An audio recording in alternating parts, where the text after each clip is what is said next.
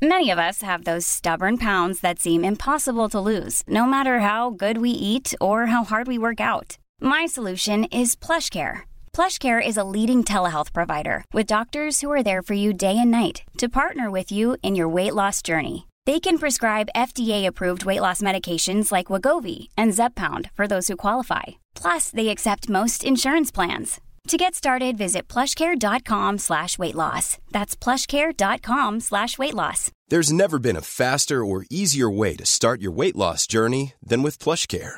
PlushCare accepts most insurance plans and gives you online access to board-certified physicians who can prescribe FDA-approved weight loss medications like Wegovy and Zepbound for those who qualify. Take charge of your health and speak with a board-certified physician about a weight loss plan that's right for you. Get started today at plushcare.com/weightloss. That's plushcare.com/weightloss. plushcare.com/weightloss.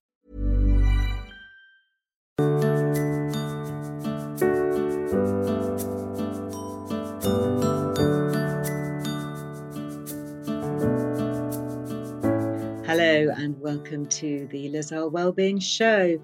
Now, I have just been joined in my studios by the very impressive motivational speaker, coach, podcast host, and now author, Adrienne Herbert, to discuss her new book, Power Hour. Adrienne and I have had a very inspiring chat about how the first hour of our day can change our lives for the better. Yes, really, even if you are not an early bird like me. So don't forget, if you'd like to watch our chat, you can now find full video podcasts over on the Lazar Wellbeing YouTube channel. But if you'd just like to listen, stay tuned. Without further ado, let's get into the episode. So, Adrienne, it's so good to meet you across cyberspace and obviously to hear you as well. Thank you for coming onto the podcast today. Thanks for having me. Oh, it's a great pleasure. Tell us a little bit about your journey. What brought you to this position? Because you've got quite an interesting backstory, haven't you? Yeah, gosh, so many things. I guess like everybody, we kind of get to wherever we get to, and yeah, it's always a long process and a journey that's very undulating. So I guess the short version is that I was definitely a very ambitious child. I was one of four. I am one of four, very ambitious child, but I didn't really thrive in the school setting. I think the school environment, I love people and I love to be around people, but my teachers would all say that I talk too much and that I was easily distracted. So it's great that I'm now able to use my voice in the way that I do. But yeah, I guess leaving school, I went up to dance school. I went to be a performer, and I was actually a dancer in the West End. Some people know that about me, some people don't. But that's really exciting. What would we have seen you in? So I was in a musical called Flashdance, based on the 80s film. Yeah. And then I was in a musical called We Will Rock You, which was at the Dominion Theatre for 12 years. I was there for two of those. Yes. Well, you may have seen me. Yeah, I was there for 2 years in the cast doing the show, 8 shows a week. And life of a dancer, it's fun and it's amazing, but it requires a lot of sacrifice and discipline as well. Yeah. So that's where I was, and then I met my husband and got pregnant with my son, and then life changed quite dramatically, actually, for me, quite suddenly when my husband became ill. He had a spontaneous brain hemorrhage, and that changed, I guess, the trajectory of our life at that time. So yeah, I left the show and said to the cast, I'll see you tomorrow, but actually never went back to the show. So I went to, he was in a neurology ward for 2 weeks, and then once he came home, we kind of had this 6 months of, I guess, he wasn't working. We had first baby on the way. So you can imagine, incredibly challenging time, incredibly just overwhelming as to kind of think, what is going on? Everything just changed in a week. And then your whole trajectory of what you plan and what you think your future is going to be, you suddenly have to rethink that. So yeah, a lot of things happened after that in terms of, career and rethinking and retraining and becoming a mother and meeting other women, other mothers, and retraining in the fitness space as a trainer. Mm-hmm. And then I guess later on from that, I discovered running, and I started to share my passion for running with others, with other women, with other runners. I was connecting online. It was when I first, I guess, dipped my toe in the water of Twitter and Instagram, and kind of, this is back, I don't know, maybe five years ago. Yeah. And I think I just kind of found this new community, this new tribe online who I could talk to about, training for a race or about what running trainers or watch stats. And it's kind of just this whole little community that gave me, I think at the time, a new sense of focus, a new sense of identity after, everything changing. I think I really kind of liked that consistency of lacing up and going out for a run. And it just kind of became, I guess, a new part of my identity, which fast forward to today, running has really changed so much in my life. It's changed my career. It's given me the opportunity to travel the world, meet incredible people, work with your different high performers, with all the work that I do now on my podcast, or when I train for endurance events. I get to work with so many amazing people, from mind coaches, psychologists, doctors, nutritionists, Olympians, you name it. I could never have imagined the journey that I've been on to kind of being here actually, and writing my first book. All these things have happened, but really when I take it back, there was never kind of an overnight, one thing that just it really always, is. It's just been always incremental. Like, it's incremental, step by step, each year, working towards a short-term goal, but also with a long-term vision in my mind. And I think just learning as well. I'm a voracious learner, so along the time, along those years of training for different races, one thing that really, really changed, I guess, trajectory of my career was my fascination and my ability, I guess, to kind of soak up all the information from podcasts, from audiobooks. I think at the end of last year, I looked on Audible and kind of scrolled through, and I'd listened to 49 books. And when I think about years previously, I never would sit and read a physical, 49 books in a year. It's a book a week, really. I never would have done that. So I think, the way innovation, technology, all these things that have changed the way we consume media and content and knowledge sharing, for me has been like a real kind of just a light bulb moment that actually, whatever your goal is, whatever you want to learn more about, whatever the skill is that you wish to acquire, you can now find a place. You can go, via Twitter, or you can reach out to people, you can find mentors, you can listen to their TED Talks, their podcasts. It's all out there and anyone can access it for free.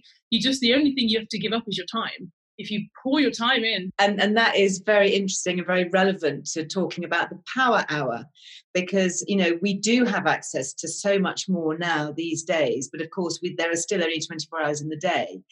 And what I was really struck about your book was it's really focusing on that very first hour of the day, getting that back. Now, I have to make a confession. I am not an early bird. It's even been proven genetically. Actually, I'm definitely an owl.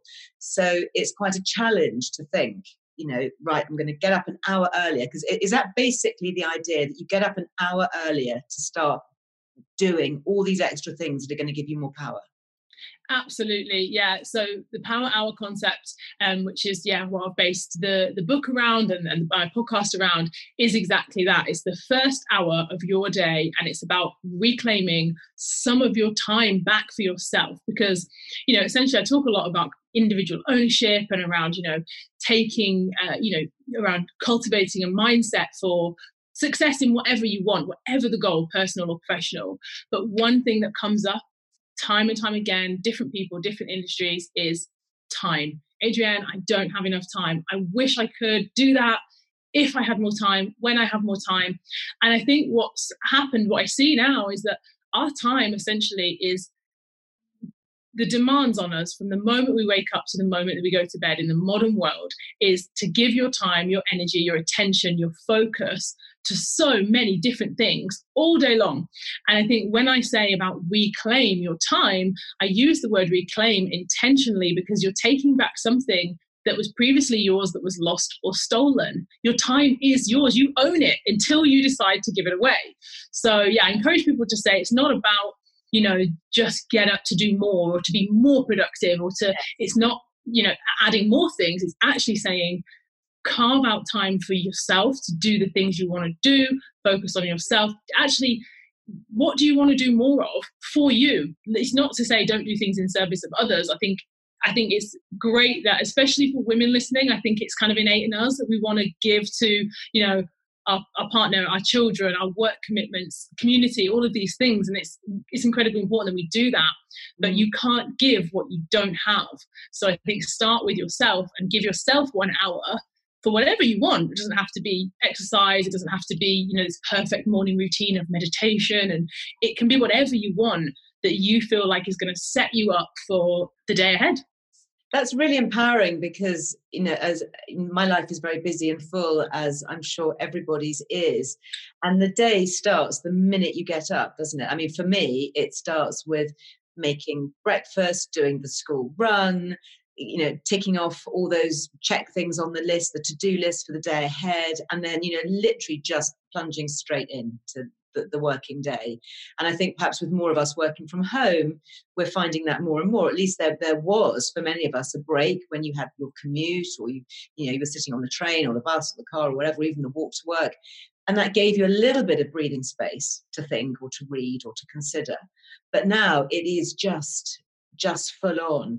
So I love this idea that we set our alarm clock. Is it really like that? We're setting our alarm clock 1 hour earlier and taking that hour and saying, right, this is my time. Everybody else's, the clock starts in 60 minutes.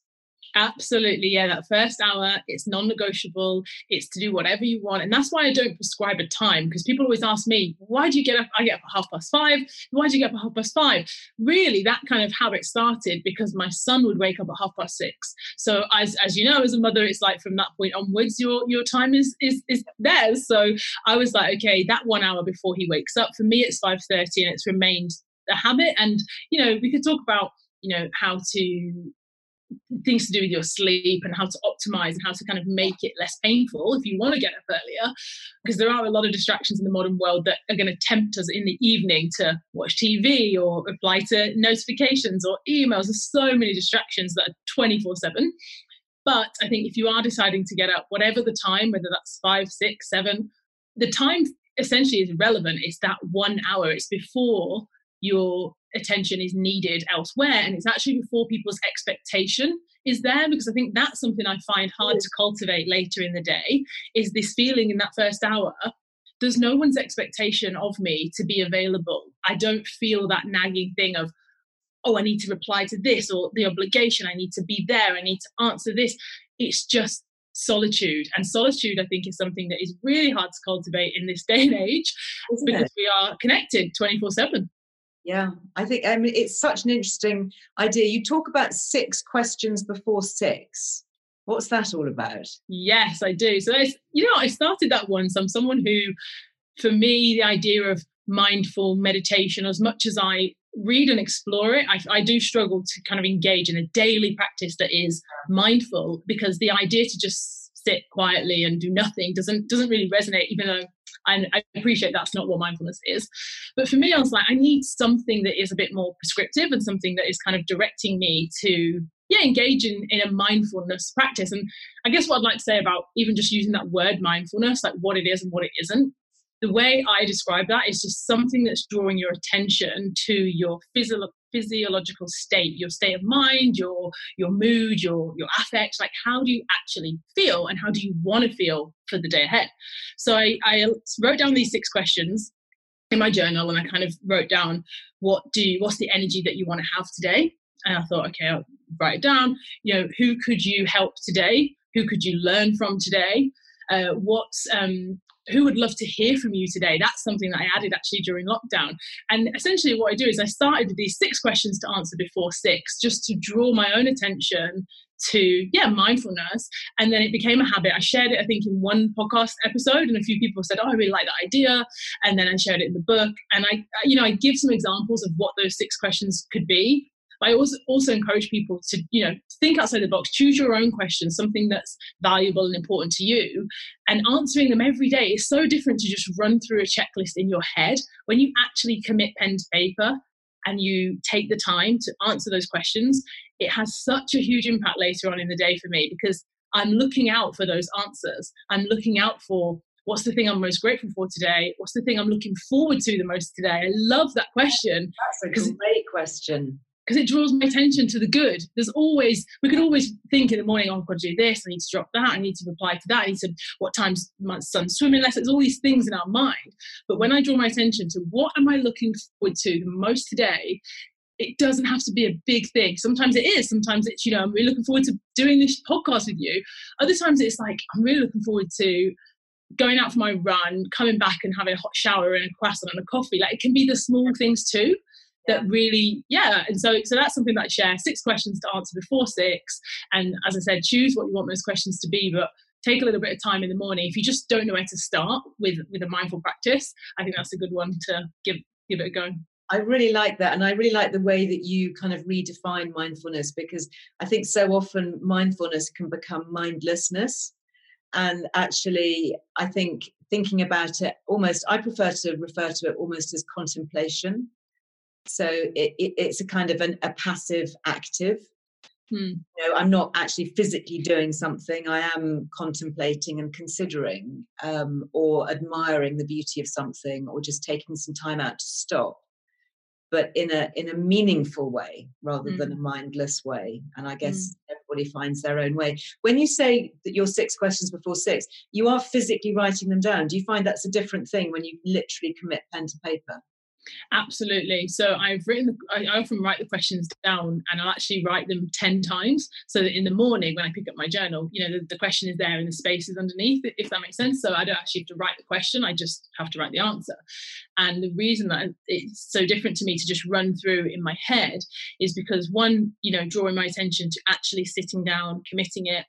A thing that I also can do then is look back. I can look back now at the answers I wrote in March. So at the start of the pandemic and the lockdown, I was doing this exercise, and actually the other day I don't know what it was, why I went back, but I looked back, and it was actually amazing to look at what I was thinking then. And even though it's only been 7-8 months, it really felt like just to be able to assess and look at what I was feeling at the time, the kind of uncertainty, the global shared feeling of anxiety of what's going to happen. We've never had anything like this before. My son couldn't go to school, so you're homeschooling now. And then, restrictions, thinking about parents' health, thinking about people who I know have got medical conditions and them sheltering. There was all these things that I was writing about, and actually looking back, it's a really, really great thing, I think, to be able to do that, because we're always looking forward. I'm certainly guilty of that. I am always saying to people, I live with a sense of urgency. I look forward, especially, after I described what happened to my husband. I think that was a real wake up to go, you know what? Life is so unpredictable. He was 29 years old, healthy, fit guy. So it definitely gave me this, I live with a sense of urgency to say, let's go after our big goals, write things down, make things happen. I am that person. I can't deny it. I am that person looking forward. But I think the nice thing about doing a mindfulness practice that you kind of have a documentation is that it allows you to also look back and to say, that's how I felt then. And how do I feel now? What are those sentiments? What are those things? Have they changed? Have they remained? Are they the same? Are they different? It's just interesting. You don't have to share it with anyone. You don't have to feel a judgment. It's just for you. Yeah. How do you advise people who want to create better habits? When we all slip into bad habits, how can we create more positive habits going forward? Yeah, that's a great topic that I talk about a lot as well, habits. And I think I describe powerful habits in the book as being useful and non-useful. So I often think when we say good or bad, we all think of, the bad habit with junk food, or the bad habit with alcohol and smoking, things like that, and good habits as being healthy habits. But I talk about useful and non-useful because I think ultimately, if you define those two categories of, is this habit, this daily behavior, this thing that I engage in every day, is this taking me closer towards an outcome or a goal that I want, or is it taking me further away? And that is a really simple way of differentiating, okay, this is useful to me or it's not. And that applies to lots of things as well, relationships, people, things that you engage in basically daily. So if it's useful, then great, let's optimize, let's do that, let's repeat it, let's make it a part of the daily routine. If it's non-useful, it doesn't mean it's going to be easy. We know that, right? There's going to be habits that we tempt us, it's nice, it's comfortable, it's the thing that we like, but actually putting a bit of friction between the non-useful habits. So for example, if your non-useful habit or your bad habit is that you spend a lot of time procrastinating, a lot of time scrolling on social media. You feel like you are, flitting in between things. So email, Slack, WhatsApp, different things, basically trying to multitask. It's very inefficient. So that was definitely a bad habit of mine. And I was like, I'm trying to do 4 or 5 things at once because you feel like you've got so much to do. But in reality, when you do things in isolation, it's more efficient. So putting some friction in between the habit or the behavior for me would be to put my phone in another room and to focus on whatever I'm doing on my laptop, close all the other tabs and just do that one thing. Once you've finished that task, move on to the next one, because this idea that we can have multi-channel, multi-screens, conversation here, answering that, we're just spreading ourselves so thin. And I think that with any habit, whether you're working towards a fitness goal, whether you want to change your diet habits, your alcohol habits, whatever the habit is, pick the one that you want and which is most favorable.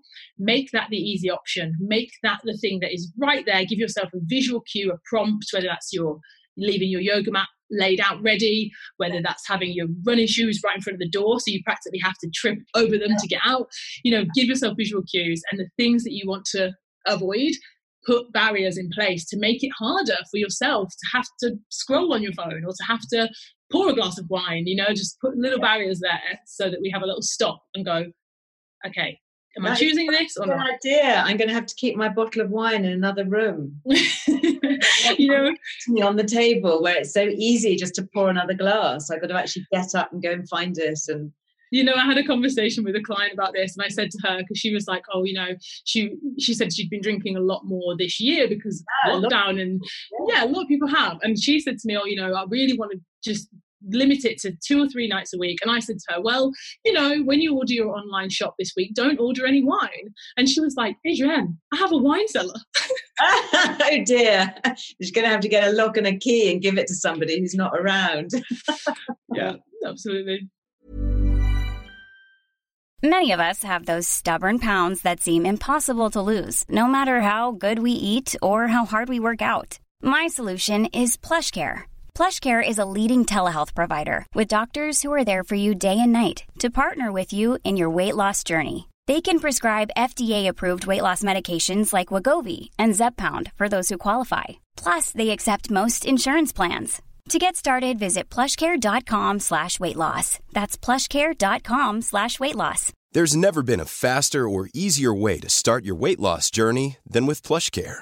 PlushCare accepts most insurance plans and gives you online access to board-certified physicians who can prescribe FDA-approved weight loss medications like Wegovy and Zepbound for those who qualify. Take charge of your health and speak with a board-certified physician about a weight loss plan that's right for you. Get started today at plushcare.com/weightloss. That's plushcare.com/weightloss. plushcare.com/weightloss. Hey, it's Ryan Reynolds, and I'm here with Keith, co-star of my upcoming film, If, only in theaters May 17th. Do you want to tell people the big news? All right, I'll do it. Sign up now and you'll get unlimited for $15 a month and 6 months of Paramount Plus Essential Plan on us. MintMobile.com/switch. Upfront payment of $45 equivalent to $15 per month. Unlimited over 40 gigabytes per month. Face lower speeds. Videos at 480p. Active Mint customers by 531.24 get 6 months of Paramount Plus Essential Plan. Auto renews after 6 months. Offer ends May 31st, 2024. Separate Paramount Plus registration required. Terms and conditions apply if rated PG. I'm Sandra, and I'm just the professional your small business was looking for. But you didn't hire me because you didn't use LinkedIn Jobs. LinkedIn has professionals you can't find anywhere else, including those who aren't actively looking for a new job, but might be open to the perfect role, like me. In a given month, over 70% of LinkedIn users don't visit other leading job sites. So if you're not looking on LinkedIn, you'll miss out on great candidates like Sandra. Start hiring professionals like a professional. Post your free job on linkedin.com/people today. Now, you talk about diet there. I'm really interested. Can we discuss your experience as a vegan? Because you've written about how you craved meat after a couple of years and then almost felt ashamed at having wanting to go back and eat it. I mean, you're talking to a committed meat eater, by the way. So yeah, you know what it is to explore your experience there. Yeah, you know what, it is interesting actually hearing you say it, because actually I think I was always like a secret vegan. So I always used to joke with friends that they'll be like, you haven't eaten any animal products for a year. I think you can say that you're vegan now. Yeah. And I was always on the fence like, because I just wanted to try it. I wanted to experiment with this diet because I'd read so much at the time. I was training for an endurance event, a marathon, and I'd read so much about endurance athletes who go plant-based, and through eliminating animal products, they recover better and they have enhanced performance. So I was like, let me give it a try. And that's what it was. It was to try it. And I think often now people, I like this idea that we can be fluid and we can change our mind or change our diet or change our hair, and that's okay. And that you don't have to prescribe to one thing and make one choice and live by it forever and ever, because other people will potentially go, oh, you're doing that now. Oh, you changed your mind. Oh, you said once and now you have to stick to it. So I think what I did with the vegan diet, as I said, I wanted to explore it. I wanted to see, how does it affect my body? How do I feel with this plant-based diet? Is this going to be better for me? Is it going to be better for the planet? Is it, I did a lot of reading and research. I never just kind of throw things out there. I was like, let me really understand and use myself as an experiment. I talk about individual ownership. Often people look left and right for other people to tell us, well, what should I do? What's the best this? And I sometimes say, trial and error. You can take control of the wheel of the car of your life and try it for yourself.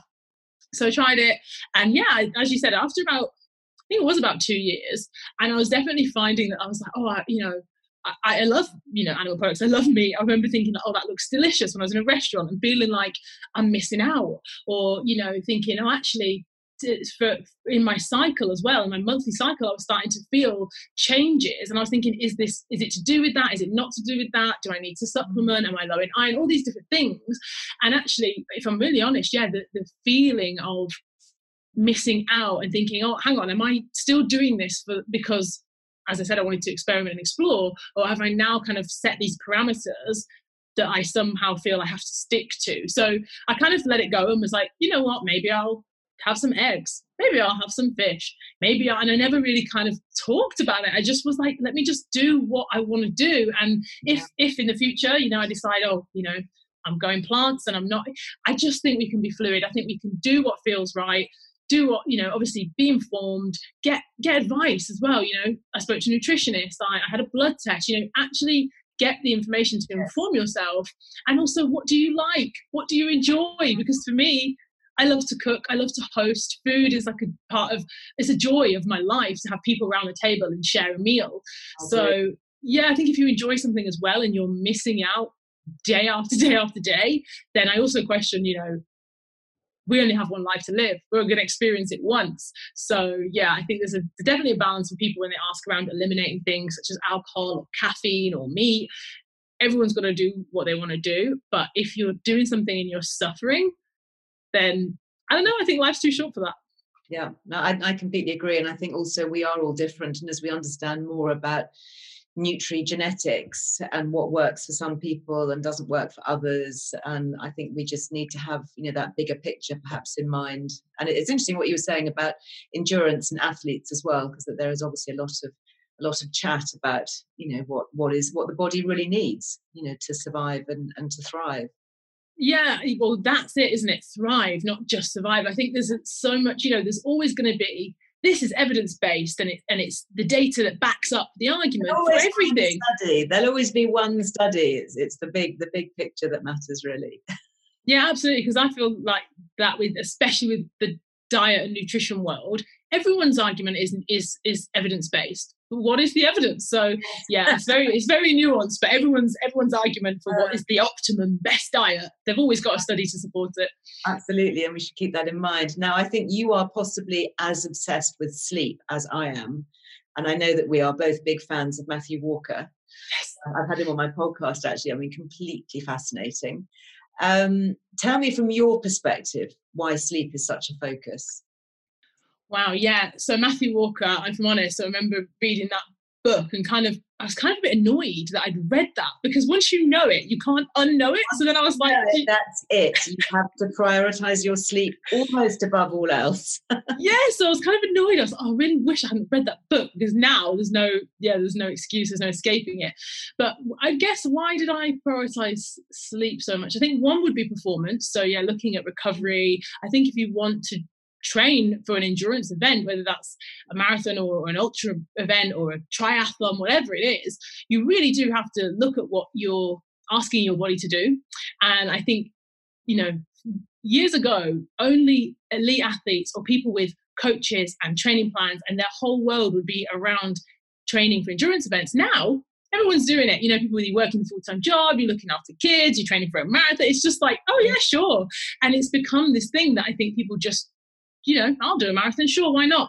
And actually, it's a real challenge on the body. It really, really is. And as I said, when I had, the blood test to see are my iron levels low, they were. And actually, I think it was partly due to the amount of endurance running that I do. Mm-hmm. So for me, sleep was initially like, okay, I need to look at optimizing recovery, because you can only improve and perform and train as well as you can recover, rest and sleep. So that was one part. Another part was probably, if I'm honest with you, vanity. I think I turned 30 and was like, oh, I've never cared about, my skin and, this and that. And suddenly I was like, I care about my skin. I actually want to kind of, take care of my skin, especially as a runner in the wind or the rain and the sun, SPF. So that was one reason, vanity. I was like, sleep is going to preserve. I know that that's true, because my sister-in-law, she has always been like a 9-hour kind of gal. And she looks incredible. And her skin and her complexion's amazing. So there was that. And also, I guess, again, going back to when my husband was ill, going into a neurology ward, and he then developed epilepsy. So I learned a lot about neurology, about epilepsy, about brain functionality. I started reading so much, I became kind of obsessed actually with learning about our brain's function and cognitive function. And as I'm sure you know, it is hugely impacted by sleep. So yeah, that was really, really fascinating, because I thought, well, if it can... Talk me through your schedule then, because if you're up at 5:30 and you're prioritizing sleep, how does that work? When do you go to bed? Well, this is where the ninja discipline comes in, because honestly, getting up early is easier than going to bed early. So my kind of general rule is that I have to be upstairs between 9:30 and 9:45, and it's kind of a non-negotiable, because I feel like in my house, once I'm upstairs, there's no tech, there's no laptop, there's no TV, that's just how it is. Yeah, so it's like a transition. Yeah, time. Absolutely. And I guess kind of and straight into bed, you've got that wind down time to tell your body that it's time to start switching off. Yeah, absolutely. And I like to, because if I'm honest, throughout my day, I am someone with a lot of energy. I go from one thing to the next thing, I go one thing to the next thing. Sometimes I feel frantic. It's like 100 miles an hour, but that's how I am. Whereas I think, as you said, you can't go from that to bed and just expect to just sleep. So yeah, once I go upstairs, there's no laptop, there's no TV, there's nothing really. And that's when I'll either spend time in the bathroom, it's when I'll maybe journal, write some things down, read. But basically I want to be lights out by 10. And I have, honestly, my room, I have blackout blinds. So it is so dark that you can't even see your hand in front of your face. I have plants in there to make it, to make the air nice. I have candles. It smells nice. It just genuinely does feel like a little bit of a sanctuary. And yeah, I've worked hard to make it that way so that it's more inviting. Because as I said, it's tempting always to think, oh, I'll just reply to that, or oh, let me just call my friend, and then before you know it, it's 11. So it takes discipline, it takes willpower every day. So you read that women sleep less than men, is that right?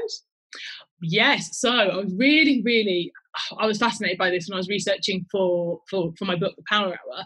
And actually this kind of gender inequality, the gender gap that we talk about when we look at, what men typically earn compared to women and things like that, it continues. The battle for sleep, women typically lose out on sleep throughout their lifetime due to a number of reasons. Mm-hmm. Sometimes it's due to taking on more of the family and the looking after children, waking up in the night. Sometimes it might be whether that's, if you choose to breastfeed, if you're changing nappies, if you're even just kids as they get older, getting into your bed or whatever, even looking at things like how our hormones change around our cycle and how that can disrupt our sleep every month. We might have a night where we have pain, or we have hot flushes, or all these different things. And as we go on into menopause, again, that happens more and more. So I think throughout a woman's life, we do get less sleep, and actually even down to the taking on more of the labor of decisions for the family. So, remembering to do the Christmas shopping or remembering to oh my order goodness, a cardo. in the morning, and the first thing is the head is buzzing, isn't it, with all the things that have to be done that day for the family as well as work. Yeah, whereas I think also in this study that I read, one of them said about men snoring and said that often, yeah, I was like, seriously? It was saying that when a lot of women will say that they, you know, their sleep is disrupted by their partner snoring, or sometimes they'll wake up in the night and move to another room or move to the sofa, all of these things. So it's really important to consider that if you are not getting the sleep that you need, that you want, then you might have to make adjustments. You might have to have that conversation and say, look, you know, sleep is really, really fundamentally important. And throughout, you know, the whatever your situation is, children, you know, that's a whole nother topic, which, you know, for parents, the sleep, the amount of parents that are like, don't talk to me about Matthew Walker because I don't want to hear it, you know. Too depressing. It is too depressing. But you're not a fan of sleep apps, are you, and sort of sleep tech? Well, you know what? I'm not really a fan yet, but never say never. And I feel like when things are new, they take time. You know, it takes iteration, and things do evolve and improve. But I think from the sleep, I'm not a sleep expert, but from the sleep experts and the doctors that I talk to, they all are kind of aligned in the fact that they say the technology's not yet. It's not yet accurate enough. And so therefore, for people who have trouble sleeping, often the first time their attention is brought to something like a sleep app is because they're not sleeping. And then the kind of awareness of tracking the app, how many minutes did I wake up, that then feeds into the stress of not sleeping, and it kind of perpetuates, you know. I have to say, I mean, I've been using Sleep Cycle, which I do quite like, and I use it as an alarm because it sort of wakes me up within a half-hour window. Okay. Supposedly when I'm sleeping at my lightest. So it's supposed to wake you up gently, which I quite like. But it is, you know, that moment when I switch it off and it gives me my score for the night. You know, it's like, oh no, did I perform well? You know, was I a good girl? Did I have a good night's sleep? How many out of 100 did I get? It was like passing a test. And actually I gave it to Lily, my eldest daughter, to help her sleep. And she had to you know, delist it from her phone because it was just too stressful. She couldn't cope with the stress of not passing the test in the morning of how well she slept. Just kind of the object, really.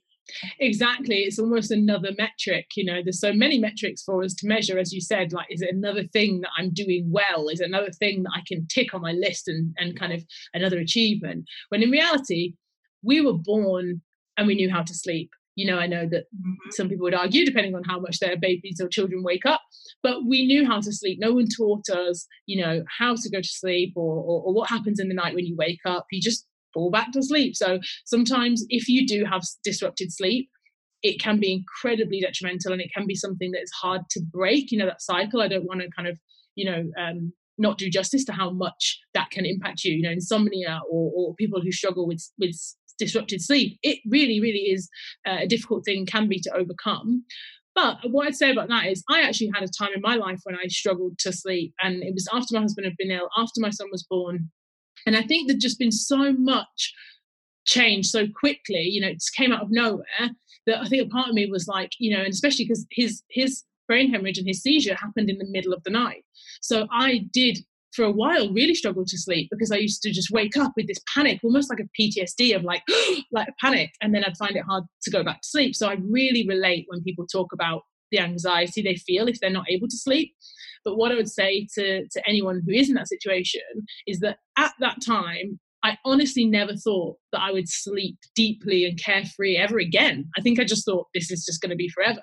But actually, in reflection, I now sleep really well. I go to bed. I don't really think about it. I fall asleep. I might wake up. I might not. So I kind of want to say to people, you know, there's natural variation in our life. And especially this year, if you've had a lot of uncertainty, change, you might have lost your job, you might be worried about your parents' health. There's all these things that could be impacting your sleep, but please don't think that it's going to be forever.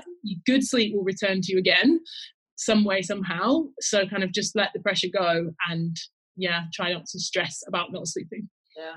You talk with such passion about so many things. Is it driven by a sense of purpose, or what is driving you? What's your take on purpose and passion? Yes, absolutely. I think, you know what, as I said earlier about the teacher says I talk too much, I think one of the gifts that we all have different gifts and talents. And I think mine is actually to speak encouragement to people. That is my gift from God. I say to people, I'm a professional encourager.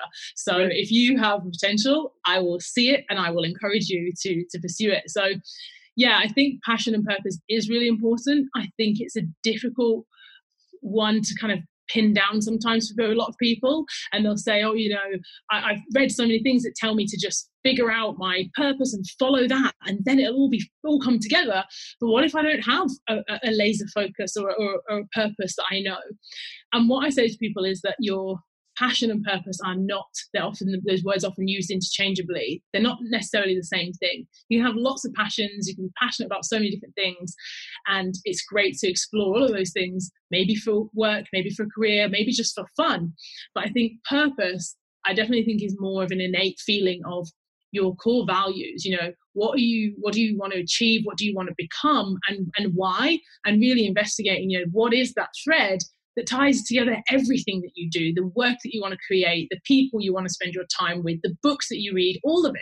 For me, figuring out that my purpose or my gift, if you like, is as encouragement, was like, okay, all these problems that I hear when I'm training a client, or when I'm talking to a friend on the phone, or when I'm helping someone to brainstorm their work ideas, actually, I was hearing the same things again and again and again. And so for me, it was like, well, actually, I want to encourage people to not wait until, their kids are older, or until they've lost weight, or until they've got more money, or all of these things. Because actually growing up for me, and growing up with my mum, she was a single mum. She didn't have opportunity, she didn't have money, she didn't have agency, choice, she didn't have it.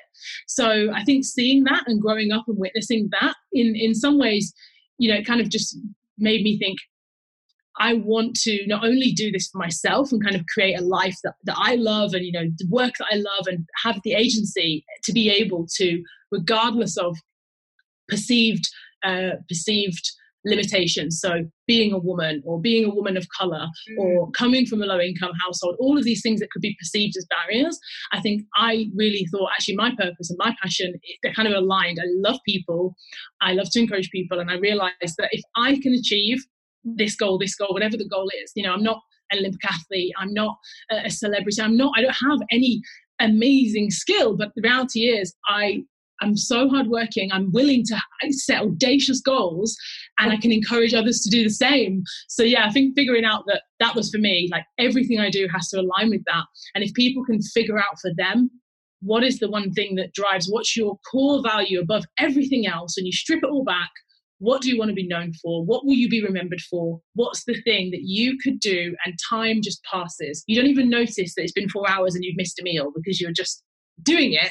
That's when you feel it. That innate feeling, I think, is you're on the right track to finding your purpose if you have that feeling, which I know is hard when you don't have it, Interesting, you talk about hours and the hours slipping by. You worked out in your book mathematically how many spare hours we all have, which I think is really encouraging. It's probably a very good note to kind of end on, because listening to you, I think people will be thinking, or could be inclined to think, gosh, there's just so much, how do you fit it all into all the hours of the day?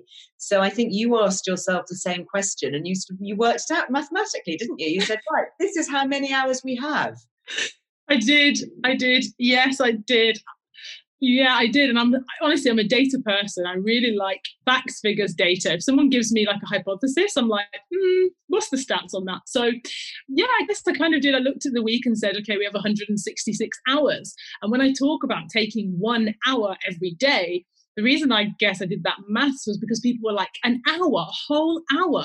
I don't even have 10 minutes for myself. I don't even have 5 minutes to do, forget mindfulness and Pilates. I don't have 5 minutes. So I was kind of trying to highlight to people that actually you have 166 hours in your week. And if you can take one of them every day, that's only 7. If you can't reclaim just 7 for yourself, yet you give maybe 40 to 50 to your work, you might give you might do 2 hours a night on TV, you might do hopefully 8 hours a night on sleep, 56. I kind of, as you say, break it down and showcase to people that there's probably still about 60 hours left. When if you really, I don't want people to kind of, every hour of every day has to be productive or busy. That's not what this is. But I think if you can't claim 1 hour for yourself and every minute of the day is given away to something or someone, you might think that it's a noble pursuit. You know, I give this example as well in the book around if you had to have an operation and your surgeon was well rested and they'd had 8 to 9 hours sleep, and you know, maybe they'd done a mindfulness practice or been for a run and they came to do your surgery. Or you could have the surgeon who has selflessly given their time, worked overnight, done an extra shift 4 nights in a row, and they're exhausted, but they are there in service of others. They just want to help. Which one do you want? Because I want the rested doctor who has had a good night's sleep and been for the run. So I kind of challenge people to think of it in that way. It's not selfish. It's not self-indulgent. Actually, it's necessary. You do have the time available. We all have the same amount of hours in a day. It's just prioritization. It's just making yourself a priority. I really love that, Adrienne. I really love the maths behind it. 166 hours in the week. Let's take 7 of them. So leaving, 159 for others and for all the other bits and pieces that we have to do, which is plenty. That's a fair deal, isn't it? It's not even 10%. It's yes, exactly. Absolutely. 5%. Tiny. It's been a real pleasure to talk to you, and I've just gained a lot of insight, I think, and just reminded me of a lot of the things that I think we know, but we really need to be brought more front of mind, especially right now. So I'm hugely grateful and hugely best of luck with Power Hour. I think it's such a great book, and it's just got so much in it. It goes through sleep, and we didn't even touch on gut health and cold showers and all the other great things that you talk about. So well done with it, and I wish you huge success for the future. Thank you so much. I've really, really enjoyed this insightful conversation. I've really enjoyed, the just the depth. And I talk in the book again about like the quality of questions. And I think when you ask the right questions, you find the right answers. So even with the 6 questions before 6, I've really, really enjoyed it. So thank you for having me. And I look forward to speaking to you again. Definitely. I'm going to go off and write my 6 questions now. Thank you. Brilliant. Thanks so much, Liz. And that is it for today's episode. As always, you will find all the links and the resources mentioned on today's show over on lizearlewellbeing.com. There you can also sign up for the free weekly newsletter that comes from Liz Earle Wellbeing, and it's packed with wellness wisdom you can trust and many more tips for a happy, healthy life. Huge thanks to all of you who have left us such lovely reviews, especially on iTunes. It really does help others to find the show along with those little 5-star reviews. So thank you. Until the next time we chat, go well. Bye-bye.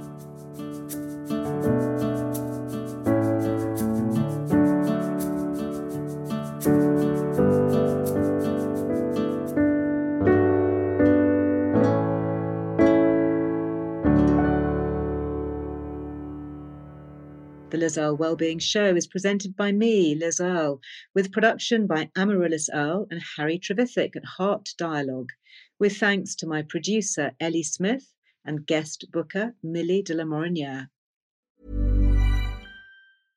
Imagine the softest sheets you've ever felt. Now imagine them getting even softer over time. That's what you'll feel with Boll & Branch's organic cotton sheets. In a recent customer survey, 96% replied that Boll & Branch sheets get softer with every wash. Start getting your best night's sleep in these sheets that get softer and softer for years to come. Try their sheets with a 30-night guarantee. Plus, get 15% off your first order at bollandbranch.com. Code BUTTERY. Exclusions apply. See site for details.